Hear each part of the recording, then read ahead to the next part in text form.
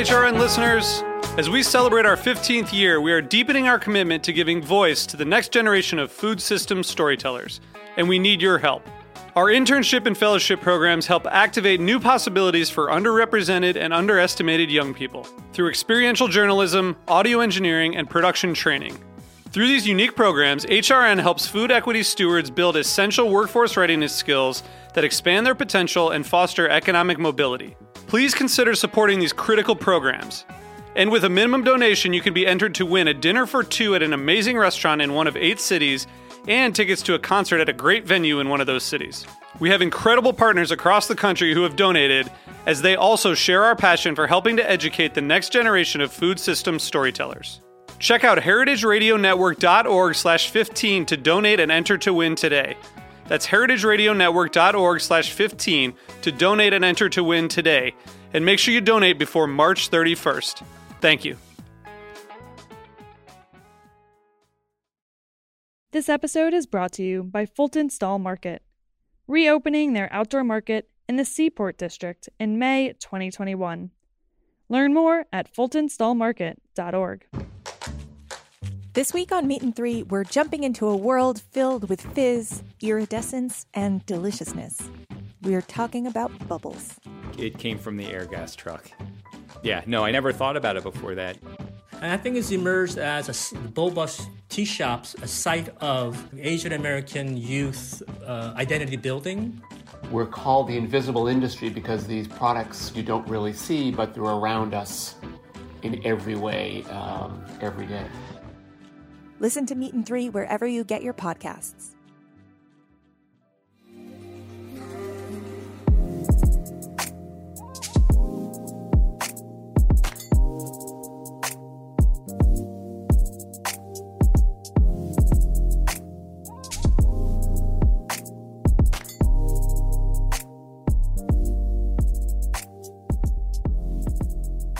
Hey there, and welcome to the Feed podcast. I'm Alexis Santos, a food editor at the Feed, the world's largest crowdsourced food publication and social media community, serving as your daily source for what to cook, bake, eat, and drink. Throughout season 4 of the Feed podcast, we will be trying to help you solve the daily question that we are all faced with, which is, what's for dinner? Each week, we will be speaking with members of the hashtag Feed community who are a constant source of ideas and inspiration and help us get dinner on the table every night. Today, I'm so excited to be joined by Wen-Jay Ying. Wen-Jay is the founder and CEO of Local Roots NYC, which is a mission-driven business that connects New Yorkers with local farmers and sustainable regional growers. Ying combines first-generation hustle with female intuition to lead Local Roots and the regenerative agriculture revolution. Wen-Jay has been internationally recognized for her work in the field of sustainability and agriculture. Check her out on social media at Wen-Jay Ying and Local Roots at Local Roots NYC. Welcome to the Feed podcast, Wen-Jay. I am so happy to be chatting with you again. Wow, Alexa, I sound so cool when you introduce me. Yeah, I looked up your bio. You know, obviously I know who you are, but it was very well articulated when I Googled you. So I'm like, Damn. Wow, look at Wen-Jay, boss lady in the house. I just need you to introduce me as a hype woman everywhere I go. I will be your hype woman. I'll be like, boo, boo, boo, boo, boo. Yeah. Here's Wen-Jay. Any day. No, you're awesome. And I'm so excited that I'm back in New York now so I can finally engage with what you're doing at Local Roots. So why don't you give, before we get into the interview questions, give a quick little spiel from your perspective of, what Local Roots is all about. Obviously something that you're very passionate about and a leader in the space. So why don't you give us a quick little summary of what it is that you do over at Local Roots? I feel like you did a great job, but I'll just do my best to follow you. Yes. So Local Roots NYC, I founded this in 2011, and the idea was to really modernize the CSA model and to make really great, high-quality organic produce more convenient for a New Yorker's lifestyle. And what I mean by that is at the time, CSAs are generally a 9-month commitment, and you're usually subscribing only to vegetables. And having that time and that financial commitment in New York City is actually very difficult. A lot of people, they might go away for the summertime or they have school. There's, it's also just a lot of money to pay up front. So I wanted to change that. I wanted to make it more approachable. So our subscriptions right now are 3-month subscriptions. We have everything from organic veggies to pasture-raised meat to pasture-raised eggs. Anything that's local, sustainable, we carry it. And if we don't carry it and it tastes delicious, you should tell us and we will carry it. So we have pickup locations all throughout Brooklyn and Manhattan. That is the reason. The reason for that is that, if you wanted to join a CSA, if you live in Queens and you can't find one in your neighborhood, well, you don't want to have to get on the subway and go really far to have to pick up your groceries. We have many locations throughout the city. We also offer home delivery, which people have found super convenient and helpful during the peak of the pandemic. And in addition to multiple pickup locations and delivery and subscriptions to, produce and fruit, we also have add-ons. So if you want to get chocolate tahini from a Pennsylvania vendor, or you want to get chocolates, or I'm trying to think of what I eat a lot from our add-ons. Even just whole chickens. You can also just add that onto your order. So we're trying to make it kind of a hybrid of a CSA and a farmer's market all in one. So that's in summary of what Local Roots is. And we're privately funded, which means we don't have any investment money behind us. And we're really proud to support a ton of minority-owned vendors and a lot of female owners also. So Wen-Jay, your mission and everything that you do over at Local Roots is absolutely amazing. But let's take it back to the beginning. Obviously, you've been involved with food and all things culinary and agriculture for a while. But tell me a little bit about kind of food and your family, and what was kind of your childhood, involvement with food. I know you're Chinese, so kind of tell me a little bit about your background in the culinary sense. I'm actually glad you bring up the word mission, because I actually forgot to say that. We're really a lot more than just a small business. We're a lot more than just a food delivery business. We really have a mission of bringing people together to build community in New York City. And we really have a mission of helping support regenerative agriculture so we can keep fostering and nourishing the farmland in the Northeast. So everything we do, the day-to-day of, getting that super sweet bunch of carrots to you, that is really with a higher goal to really heal the food system and make people happy in New York City. So my background, or my childhood, I grew up on Long Island. My parents came to this country in the 70s to really just build an American dream for themselves. They came to college here with nothing, and they achieved their American dream. And part of that American dream was really just to make an easier life for their children so that they would have the freedom to do what they love. So I would say that now I'm on my own personal mission to achieve my own American dream. And I haven't really figured out what that is quite yet. I mean, in terms of a career, I love what I do. I've been doing Local Roots. I've had this company for 10 years now, and every day I've really loved every moment of it. And the other part of my American dream, I think, is to really just help. This sounds really high and mighty, but I'm really trying to help evolve humankind in terms of, there's a lot of injustice and inequality happening right now that's showing its face in our country. And I'm really trying to rally people to kind of just be more responsible citizens of the world and be more responsible and kinder to each other. But in terms of food, I've always eaten kind of a hybrid of what an immigrant might think is American food, So I ate pasta with canned corn. And I totally thought that was an American meal. It's not. I know. I think I realized it's not a couple of years ago, and I'm 36. But there's what was the sauce with that? Pasta and canned corn, and what sauce? What was the dish? A tomato sauce with ground beef and canned corn. And there's something nostalgic about that metallic flavor of the canned corn. And I'm actually really nice and metallic and beautiful. Yeah. Tinny. I've actually heard this from other people. My friend who's she's Jamaican, and she was yo, the other person that I have met that eats canned corn with pasta is also a Chinese person. So somehow this like secret book of like Chinese immigrants has passed down this really weird flavor combination. Well, so be it.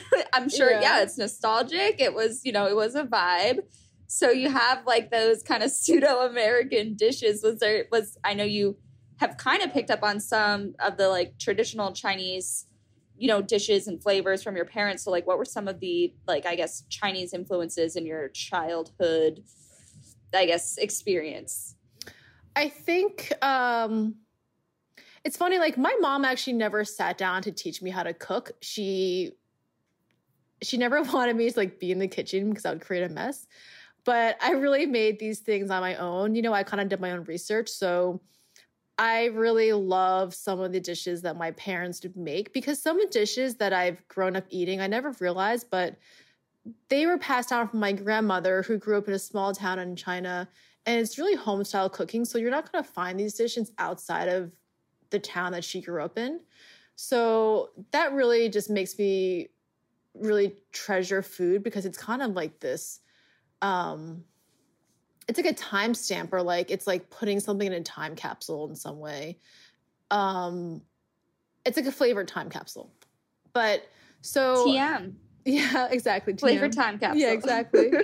So some of my favorite dishes that I have learned as an adult to make would be tea eggs, which we showed how to do on the feed during Chinese New Year. That was so much fun. Tea eggs. And there's, you know, like mapo tofu I've been cooking. I learned how to do that at a cooking class in Shanghai recently, actually. I've learned how to make hand-pulled noodles. There's a dish called zhajian mian, which is kind of like if you could imagine Chinese spaghetti, it's kind of like that. It has noodles, it's ground pork, and it's cooked in a soybean paste. It's really yummy. So yeah, I've just been kind of exploring I've been thinking about the dishes that make me miss home and trying to recreate it with either like YouTube videos or referencing my mom's recipes also. And I think that the quote unquote weird combinations that I grew up eating, I actually think that's transformed my cooking the most because I was never brought up with like, I think I've just learned in my life that I don't really see rules or boundaries in cooking. I don't think, oh, this flavor combination has to go together because this is just the way a dish is. For me, I kind of think, what kind of weird flavors are going to make a happy experience in my mouth, which is why I'm always like blending like, you know, spicy with something sweet. I'm always kind of like having contrast in flavors. And I think I have that creativity because I ate so many random things growing up. Well, then it was all worth it. That's yeah, it's totally all worth it. Yeah, it's interesting that you're, you know, first generation, but a lot of your kind of traditional Chinese dishes you've been picking up in your adult life by watching YouTube and whatnot. But I guess as you kind of transitioned into a career in the culinary space, at what point did it become important for you to kind of wrap your arms around some of these traditional Chinese recipes that you grew up with? Because I guess you said when you were little, your mom kind of didn't even want you in the kitchen. So like at what point was it for you that you were like, hey, I want to try to make some of this stuff? I think that when I moved to New York and was living here alone, that was really important to me because my whole family had moved from Long Island. My parents had moved to California. Both my brothers were living in China. So it was really just me on this side of the world, and cooking Chinese dishes that I grew up loving was really a way for me to feel like I was back home and like a little kid again. So that's definitely where it came from. And that's so cute. Yeah, and then it's really adorable. And then I've been trying to encourage some of our farmers to start growing more Asian greens. And as we're doing that, I'm trying to just think about, you know, like how to incorporate, like how to teach other people how to cook these greens that I'm familiar with. And we're actually opening up a cafe and marketplace in the end of April, early May. And the whole menu is going to be a farm-to-table Chinese menu of a bunch of dishes that I grew up loving as a kid. So in this whole process, it's been really great for me to really break down the recipes and understand why some ingredients are going in dishes, what kind of flavors it brings out, because I have to understand how the dishes are made to be selling to someone else. So where is that market going to be? It's going to be in Carroll Gardens on Court Street. Right, there's a park nearby. It's Court and Carroll or First Place, I think. Yeah. All right. Well, I'll be there. You tell me when. I'm coming. That sounds absolutely amazing. Yeah, farm to table Chinese, like sign me up. So were you, I guess, in your training of kind of developing these flavors and like you said, coming up with combinations and stuff, would you call yourself like self-taught? Or I guess how would you kind of explain your culinary expertise? Just kind of trial by fire? Yeah. I'd say definitely trial by fire. I mean, I am someone who just really wings it in life, regardless of what it is.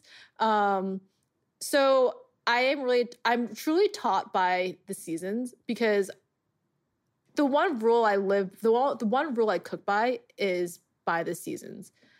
I only cook with seasonal produce. I'd say 99% of what I cook with is from local roots. It's the same way how we're sourcing at our new cafe. 99% of the ingredients are going to be from our local farmers. So whatever's in season, I want to figure out something to make with it. I love that. And I feel like it's something whenever someone brings it up, or I eat at a restaurant that's very farm to table and, emphasis on local produce and ingredients, I always think to myself like, oh, this is so important. I need to be doing this. And then I kind of fall out of it. So I guess how do you, because people are kind of, as you know, like as a New Yorker, and really everybody has super busy lives. And, I don't even go to the grocery store anymore. I pretty much just get it delivered all the time and just kind of fall into the rut of making what I'm comfortable with and kind of getting into this routine of, I make, so many things a week. And how do you recommend someone kind of making that shift into kind of focusing more on, local or seasonal, or how does one make that shift kind of out of their routine, just regular, what they're doing, at the grocery store or delivery, to really having an emphasis on seasonal local ingredients?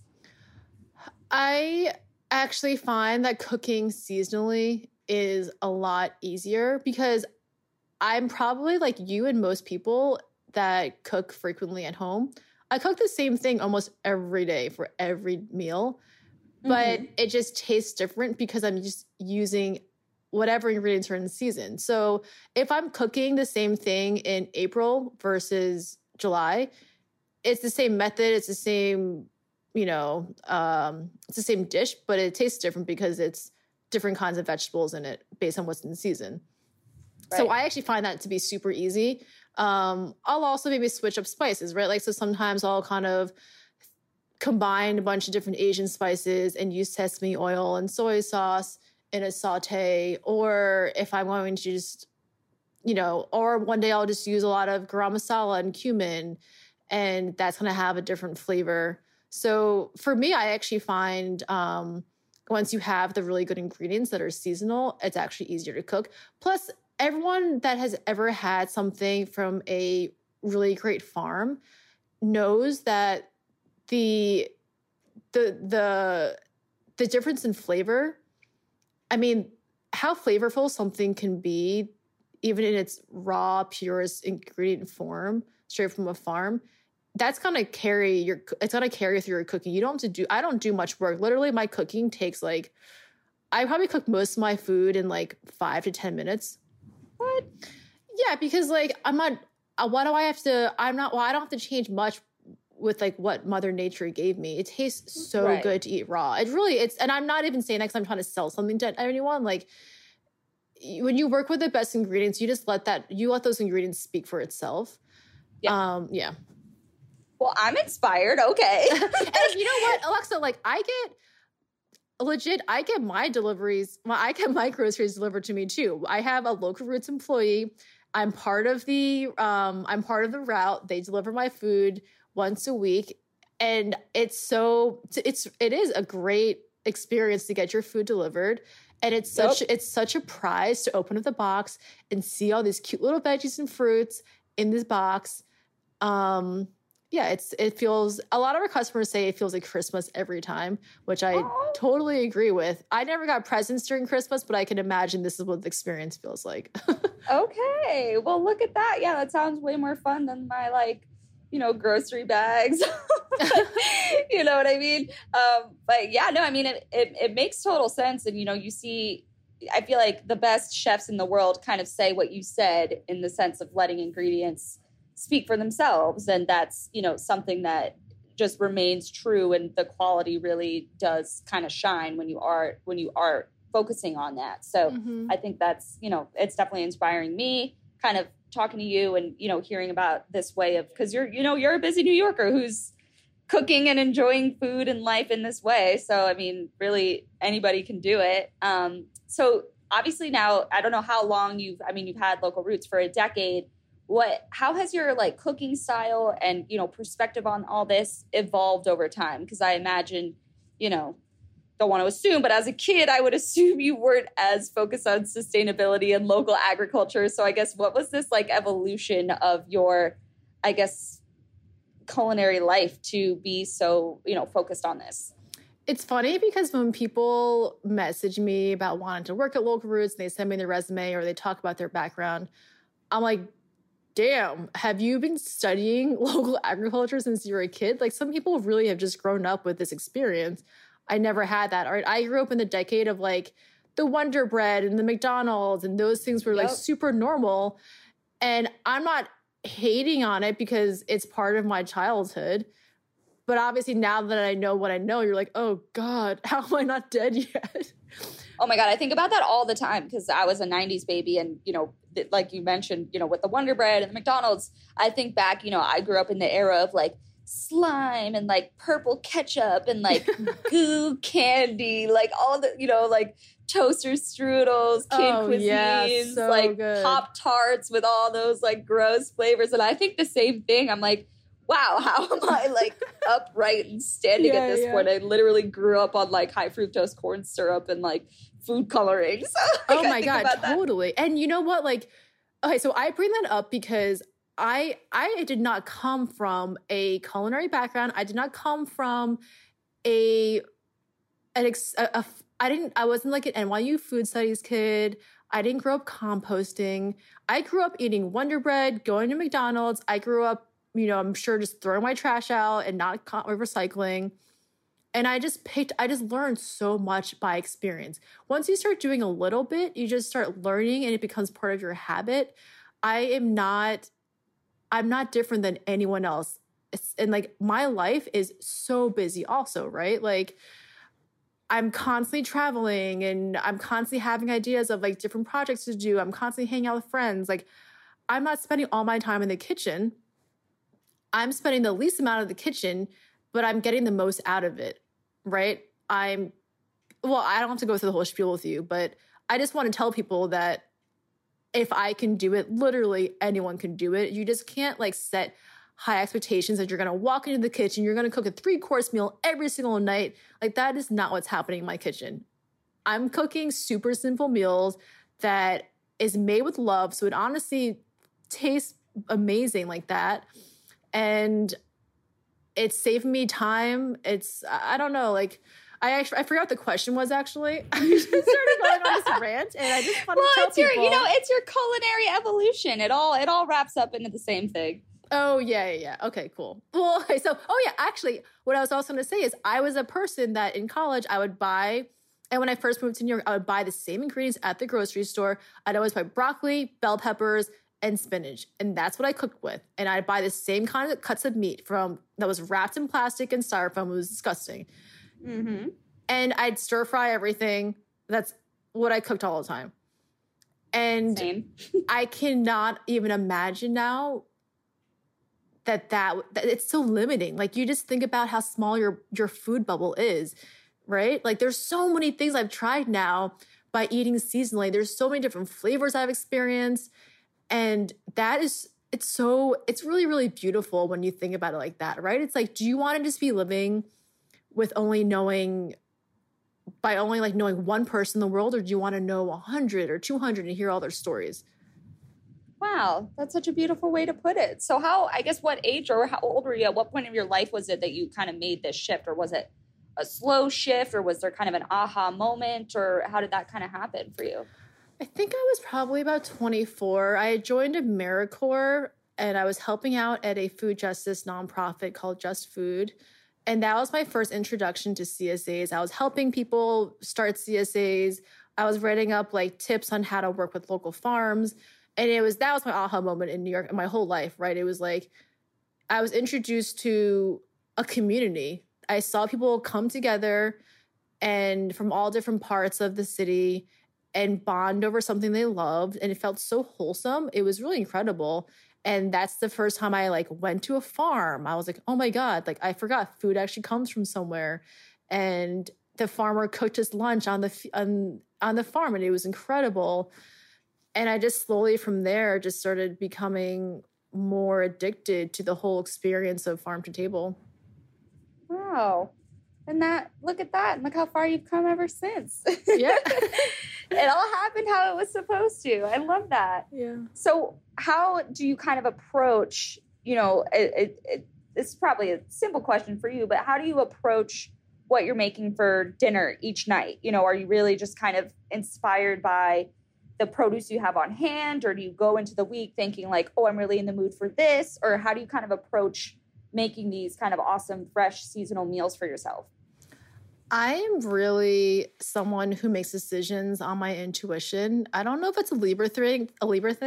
Someone told me recently that Libra thing? Well, somebody told me recently, he's like, Libras are really indecisive, but then in the end, they always make the right decision if you trust your intuition. Okay. So I actually, when I cook, most of the time, I just close my eyes and I think about, okay, Wen-Jay, what flavors do you want to have in your mouth? What kinds of textures do you want? And then I cook that based on what I have in my fridge.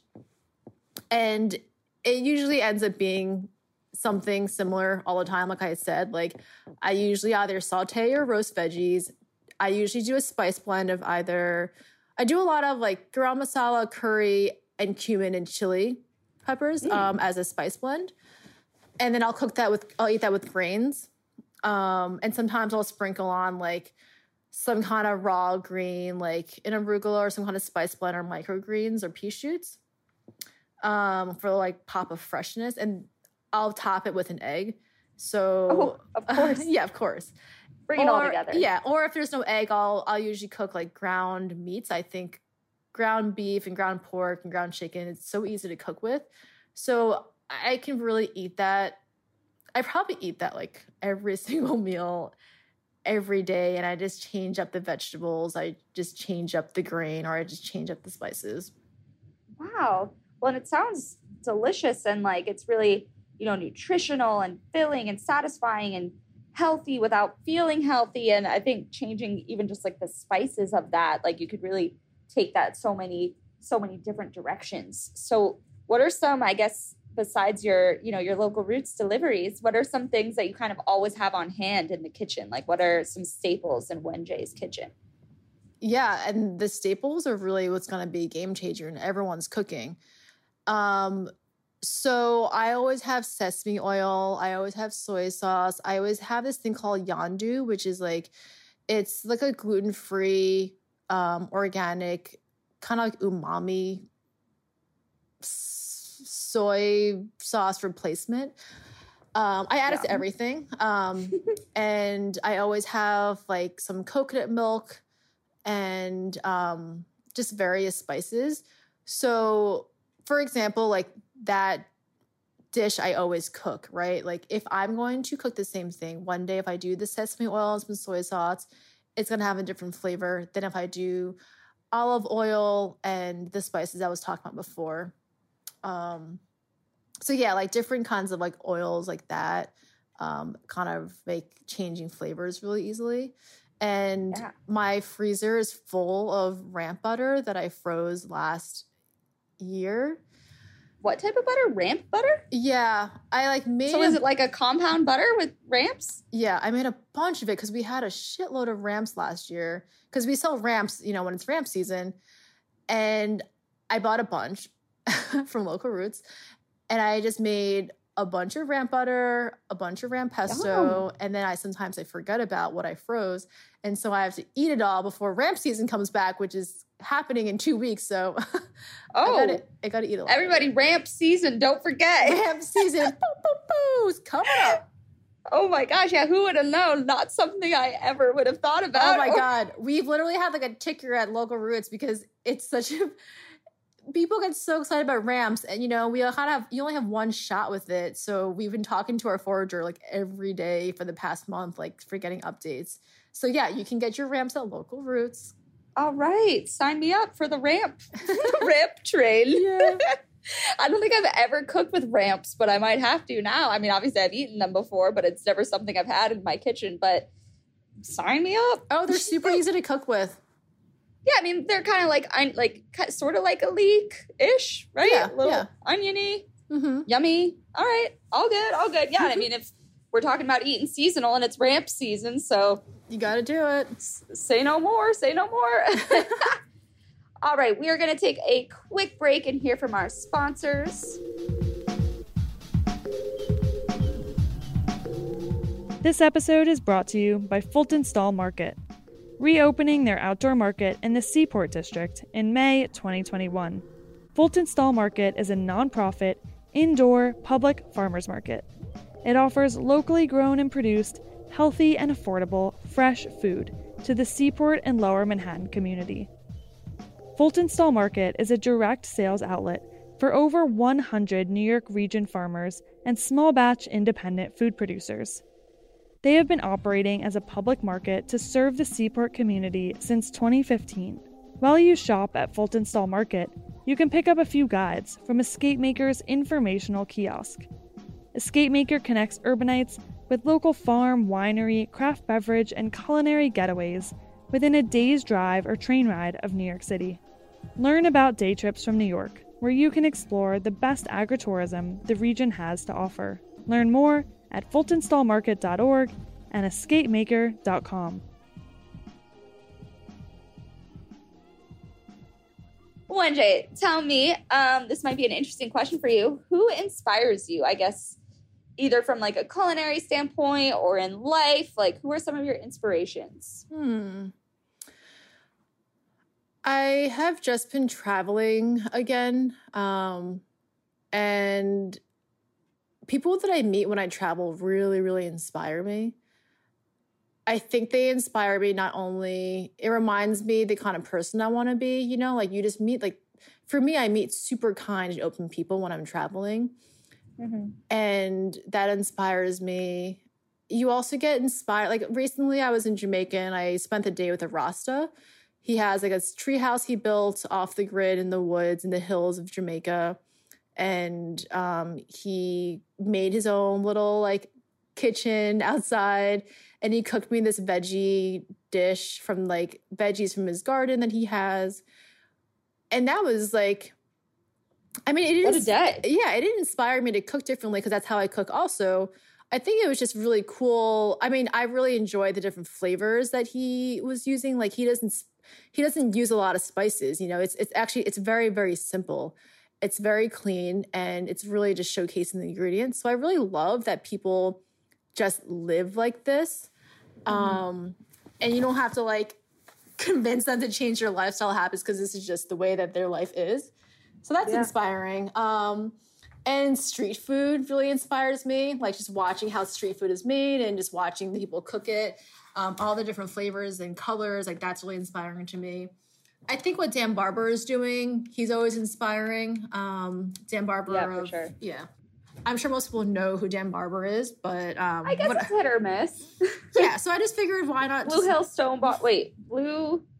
I'm why am I forgetting the name? Yeah, so he's the chef at Blue Hill, which is at the farm Stone Barns. It's Blue Hill Stone Barns. Yeah. Yes. I'm several nouns. Yeah. But they're two different entities, just so people know. Stone Barns is the farm, educational nonprofit farm, and Blue Hill is a restaurant. And he started a seed company recently called Row 7 Seeds. And I talked to their head, I talked to their farmer there, and I've also talked to like people on their culinary team. And it's just really cool because he's really changing the ways that we look at, I guess most people don't look at seeds, but like he's making it a little easier for farmers. So for example, there's a variety of a vegetable that will change colors when it's ripe. So a farmer knows that this vegetable is ready to harvest. I just think he spends a lot of time thinking about really how to push the envelope in terms of agriculture and how to be more sustainable. And he really pushes people to really think about local eating and seasonal eating through fine dining. I think that's really cool. I have a friend, his name is Zach Wolf. He's the head farmer at Al Gore's farm. He does amazing work researching how different kinds of varieties of vegetables have a higher impact to sequester carbon from the environment back into the ground. So so I talked to him a lot, and my friend Tom Newmark from this organization called the Carbon Underground. Those two guys are like my point people to really constantly learn about how soil and regenerative agriculture can have such a positive impact on the world. And it really helps me understand that, a lot of people think organic farming is you take a seed and you put it in the ground and you just don't put pesticides on it. Yes, that's kind of what it is, but there's so much science behind it. There's all these different things that are happening in the soil and happening in the environment to make all of this be beneficial to our bodies and be beneficial to the land. So I love learning about that because to me, it's really important to dig deeper into why eating local is important and to have stronger and stronger reasons to give people because, there's a lot of competition in the marketplace for organic, right? If now lots of corporations are selling organic food, so how are we supposed to know the difference between organic that you find at the grocery store through a Foxy brand versus organic at the farmer's market or at local roots? They're always going to end up going to a lower price point unless they can have the right education to make the better decision. So I would say that that's really inspiring to me because it's constantly making me innovate what I do also. Oh, look at that. What a lineup, an all-star lineup of inspirations and very diverse and eclectic. Mm-hmm. We've got the Jamaican guy that you met. We've got Dan Barber. We've got quite a lineup. That's awesome. I realize that they're all men, and I feel a little guilty about that. That's all right. Well, I'm sure there's plenty of women that inspire you on a literal daily basis, including yourself, honestly, and probably your mom, and Yeah, I would say that the women that inspire me are really the people that I, like you were saying, I know day to day. I think Gail Simmons, she's the judge on Top Chef. I'm friends with her, and she really inspires me, the fact that she's so busy, but she still makes so much time for her friends, and she makes so much time for her family, and she has no ego around the work that she does. I just think that it's amazing. I love learning through her experiences about how to be this really strong woman with a strong career, but also makes time for her social life. Yeah, I always feel like something has to give somewhere, whether it's like work, friends, family, having fun, sleep, exercise, mm-hmm. Fitting all those things in. It's like, if you think about it, as like a Venn diagram, one of those things, you have to choose some. You can't have them all, but it is always, inspirational to me too, to see people who can juggle it all. So that's a good one. I love that. I've honestly, when you're talking about the different things you kind of have to maybe choose or sacrifice, I've gone through all those phases with being in business for 10 years, especially because I don't have a business partner. We don't have investment money coming in here. So I've had to make different sacrifices throughout the year. In the beginning, I never slept and I didn't really have a social life. Mm-hmm. And so it kind of took a toll on my personal life. And now it's a lot of the work I do is I think about, I can't do any of this work if my life isn't balanced. So I make it a point, no matter what, to have that Venn diagram be like equal parts business, equal parts personal life, equal parts like mental health. And Yeah.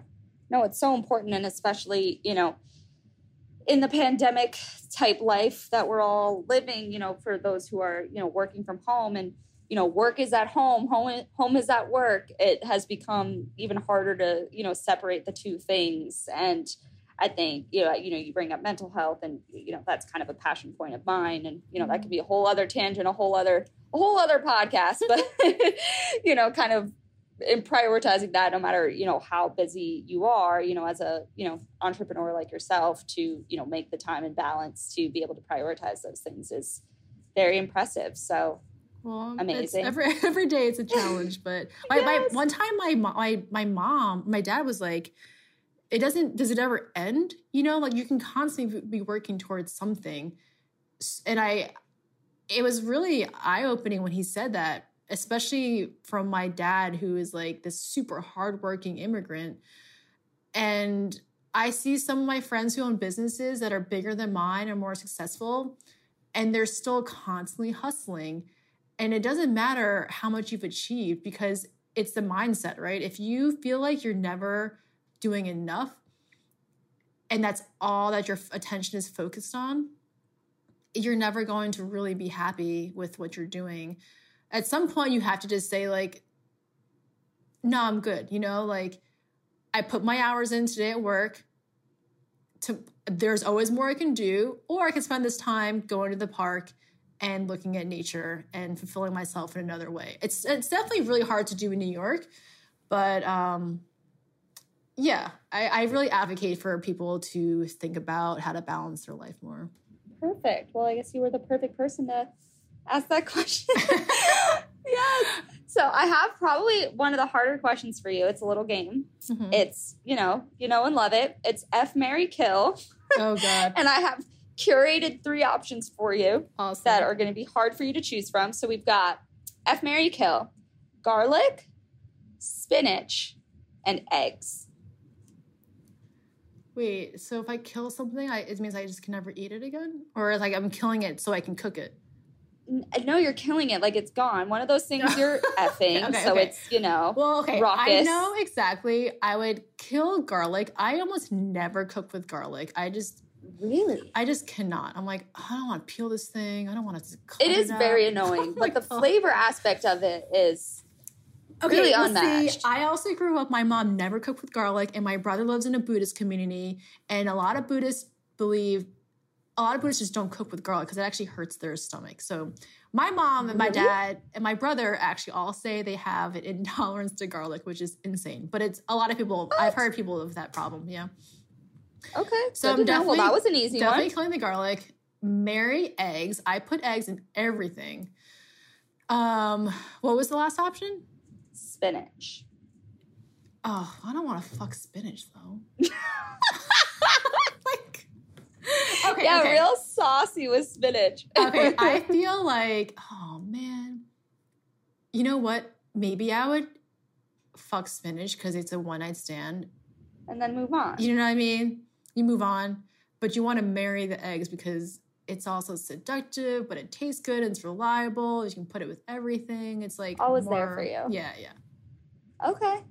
Interesting. That is not what I did not expect that on the garlic. I guess you didn't mention garlic earlier, but I just figured as someone who's kind of like cooking fresh stuff at home all the time, it's actually, I convinced my whole family to go from, how they have like the jarred minced garlic from the grocery store. My family, my mom always used that. And, she's a mom of 3, so was cooking dinner, 3 different dinners a night, like one when I got home, one when so she was doing things, pretty quick. And then when I started picking up my own, culinary chops, I was like, what are you doing with that pre-minced, like canned garlic? That's so gross. You need to do fresh garlic. So it's one of my produce staples in the house. But that is so interesting to know. I had no idea about like the Buddhist garlic intolerance. That is such a that's really funny. Pseudo. I don't like most things pre-chopped, but there's two things I really enjoy pre-chopped for me. If I'm using garlic, it's gonna be garlic. And then pineapples, I really enjoy a pre-sliced pineapple. I just don't. In Jamaica, these guys can like cut this shit like magic. It's insane. Yeah, they probably use like a big like axe thing and probably just like a coconut. Exactly. It looks like a machete, and they just they slice it around. It looks cool. For me, it's like you gotta like. Oh yeah, that's a pain. Struggle with it, and then you're cutting either too close or too not close enough to the skin. And oh god. Okay. Yeah, no, I can get behind that on the pineapple for sure. Any like big any big like root vegetable, like a rutabaga or something like that is so hard for me to cut. That's so you need so much like elbow grease, which I do not have, unfortunately. I'm not jacked. So. but you know the best way to cut big root veggies, right? Like you have to just cut one side so it's flat, and then yeah. Even still, it's It's a chore. It is like a really good arm workout. Yeah. So I mean, we got to do what we got to do. Get a pseudo pump in while you're doing your veggie prep. It's important. That's so fun.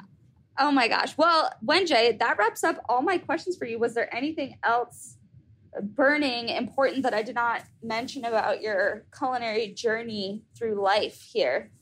Alexa, I wanted to add one more thing. Please do. Okay. I'm a woman that really loves to make my life streamlined. You know, so like if I'm traveling if I'm packing for vacation, everything I pack should have multiple functions.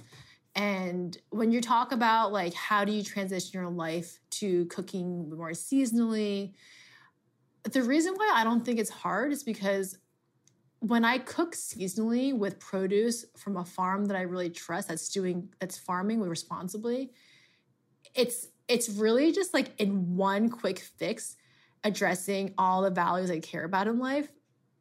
So it's like when you're cooking with these ingredients, it's more nutrients per bite. So you're actually getting more nutrients from fresh produce. And because it makes sense. Yeah, you think about like vegetables, for example, it's like a plant, right? You take the plant out of its living source, which is the soil, it just starts dying, right? So as it's dying, it's depleting its nutrients. So you'll actually and it's also scientifically proven, conventional agriculture is so depleted of nutrients in the soil that, for example, it's a 27% decrease in vitamin C. They did a study over 20 years, and there was a 27% decrease in vitamin C in vegetables because of conventional agriculture. So there are studies that show that you actually get more nutrients per bite if you're eating fresh produce grown with regenerative agriculture. So one, you're getting better nutrition, okay? Which also means that you're going to feel full with eating less food.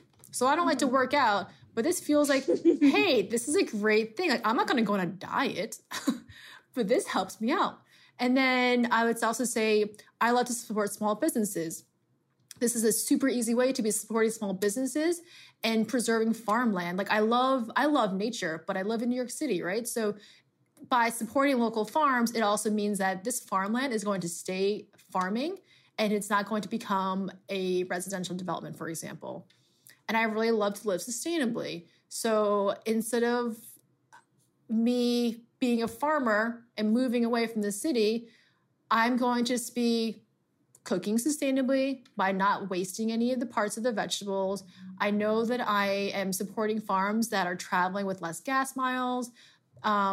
We obviously know so many of the reasons why it's more sustainable, so that addresses that value system. So these are just some examples. And I also love really delicious food, right? So like I said before, there's more flavor in in fresh produce. So it's, for me, easy cooking. Things are more delicious. So I'm really just like, I'm actually kind of lazy, you know? And this to me, eating seasonally is like a lazy way to live my life in all the ways that I feel like are important. Oh my gosh. Yeah. You're killing like 10 birds with one stone. Exactly. And wow. Well, then when you put it that way, my goodness. And I cook almost everything in one pot if I can, like except for grains.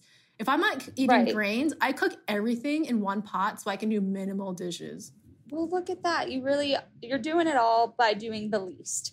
So that's hashtag my motto right there. Literally. Oh my God. I love that. Well, thank you, Wen-Jay, so much for joining me today. It's been a truly enlightening and scintillating conversation as always. And I'm like super inspired to kind of, now that I'm back in New York, kind of like redirect my efforts. And, it's about to be summer, so we're going to have like gorgeous produce to choose from. And, I think that there are some easy ways to kind of make those changes. So I appreciate you enlightening me. Alexa, I always have a ton of fun talking to you. Yes. So thank you for having me on the Feed Feed podcast. And shout out to the Feed Feed. You guys always have such beautiful content. Thank you so much for listening. To learn more about the food and drink discovery platform that is the Feed Feed, head to thefeedfeed.com. Be sure to follow us on Instagram at thefeedfeed, and don't forget to follow Wen-Jay at Wen-Jay Ying, all one word, and Local Roots at Local Roots NYC, also one word on Instagram. If you have a food story to tell or want us to interview a blogger, cookbook author, chef, or restaurateur who has helped you solve the what's for dinner question, we'd love your suggestions. Just send us a DM on Instagram. See you next time. The Feed Feed is powered by Simplecast. Thanks for listening to Heritage Radio Network, food radio supported by you. For our freshest content, subscribe to our newsletter. Enter your email at the bottom of our website, heritageradio.org. Connect with us on Instagram and Twitter at heritage_radio. You can also find us at facebook.com/Heritage Radio Network. Heritage Radio Network is a nonprofit organization driving conversations to make the world a better, fairer, and more delicious place. And we couldn't do it without support from our listeners like you. Want to be part of the food world's most innovative community? Subscribe to the shows you like, tell your friends, and please join the HRN family by becoming a member. Thanks for listening.